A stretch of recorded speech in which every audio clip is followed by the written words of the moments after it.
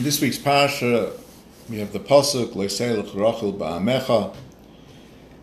Basically, one isn't allowed to speak lashon hara, speaking ill about somebody else.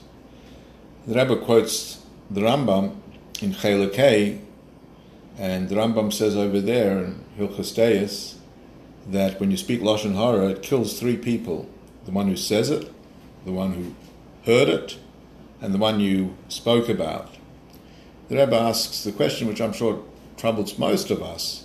I can appreciate the one who said it should get punished. I can appreciate the one who heard it should get punished. He should have said, no, I don't want to hear rechilas or lashon hara about somebody.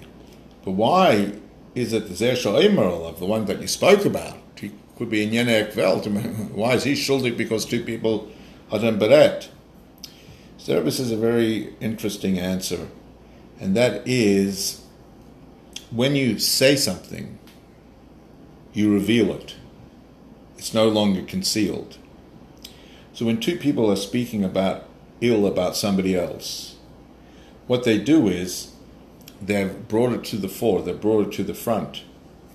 And since it's now revealed, it could cause them damage. The Rebbe quotes, this is similar to, as a Maharsha explains, we know the statement, Al Tiftach Peh, as the Gemara says, Lo Ilam and Yiftach Adam Piv L'Satan.